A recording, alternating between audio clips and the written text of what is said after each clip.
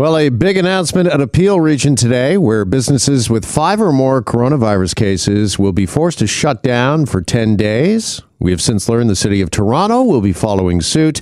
And joining us now is Dr. Lawrence Loh, Chief Medical Officer with the Region of Peel, who instituted this order earlier today.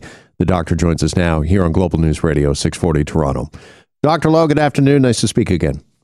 Thanks for having me again, Jeff. All right. First off, what led you to this decision? Well, we've seen, at least in the Region of Peel, that workplaces have been and remain a major driver of transmission in our community, particularly essential workplaces, because the reality is many of our residents work in jobs that cannot be done from home: manufacturing, warehousing, distribution, etc. Certainly with the previous wild-type coronavirus, a lot of our outbreak, contact tracing, investigations, all those other things, we were able to keep things fairly well contained. But the variants have really changed the game. They move further and faster.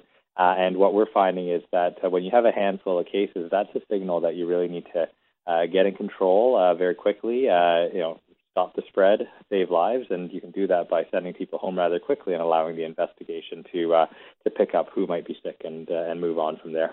Yeah, curious, how did you arrive at the number 5? And is that within a certain time frame?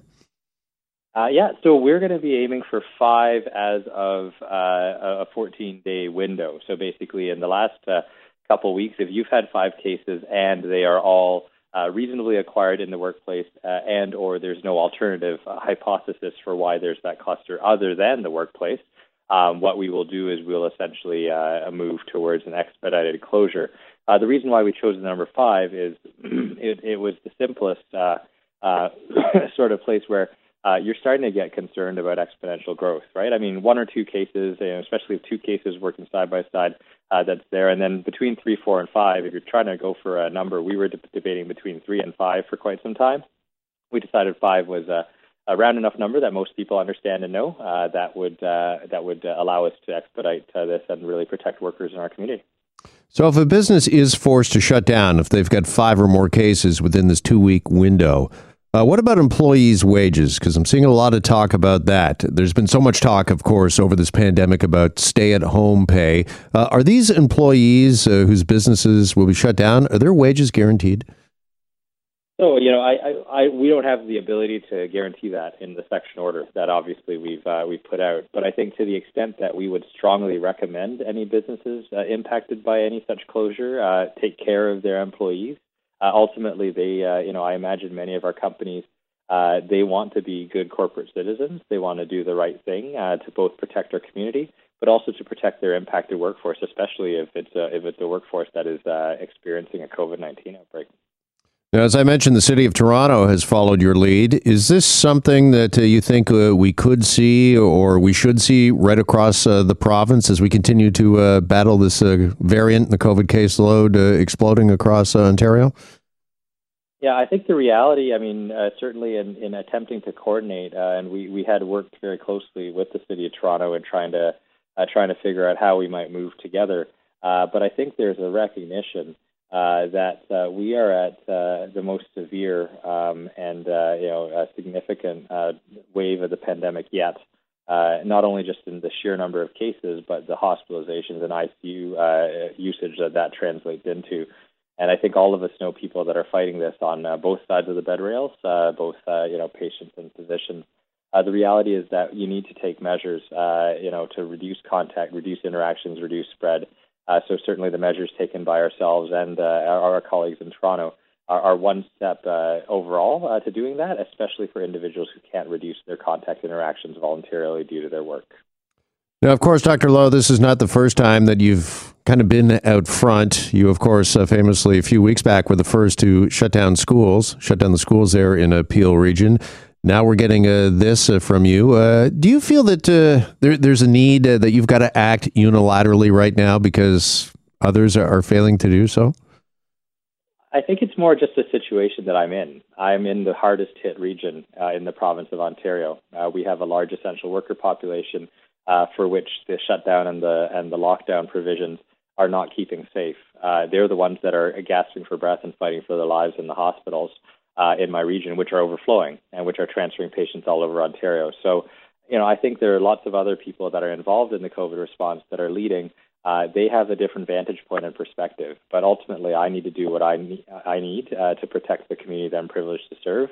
And I think it's well understood that what's happening in Peel right now is very concerning. It's very dire, and I think it's unique and perhaps unmatched by a few other places in the province. Just before I let you go, is there any other measures you're looking at currently that you might implement in the coming days or weeks? Well, I think certainly the move towards schools, especially addressing the preventive measures there that we're becoming increasingly afraid with our high community transmission rates, and now this move around workplaces, which I hope will continue to allow us to stay ahead of the curve of the variants in some of these workplaces, especially these large workplaces where things can't be done from home. Those are sort of the places where I think we've cashed in our chips. But to the extent that there's still a move and a desire for paid sick days, which would help stop people from going into work sick, we'll never stop calling for that. Just in terms of trying to give people time off even to get tested or vaccinated. And I think also just really revisiting at this point in time, encouraging everyone in our community to get vaccinated when it is their turn, because our biggest measure right now, we can't vaccinate our way out of this third wave. But hopefully, over the coming weeks, as we increase our vaccine coverage in the community, hopefully we'll get to a point where enough people are immune that we can get out of these measures gradually for good.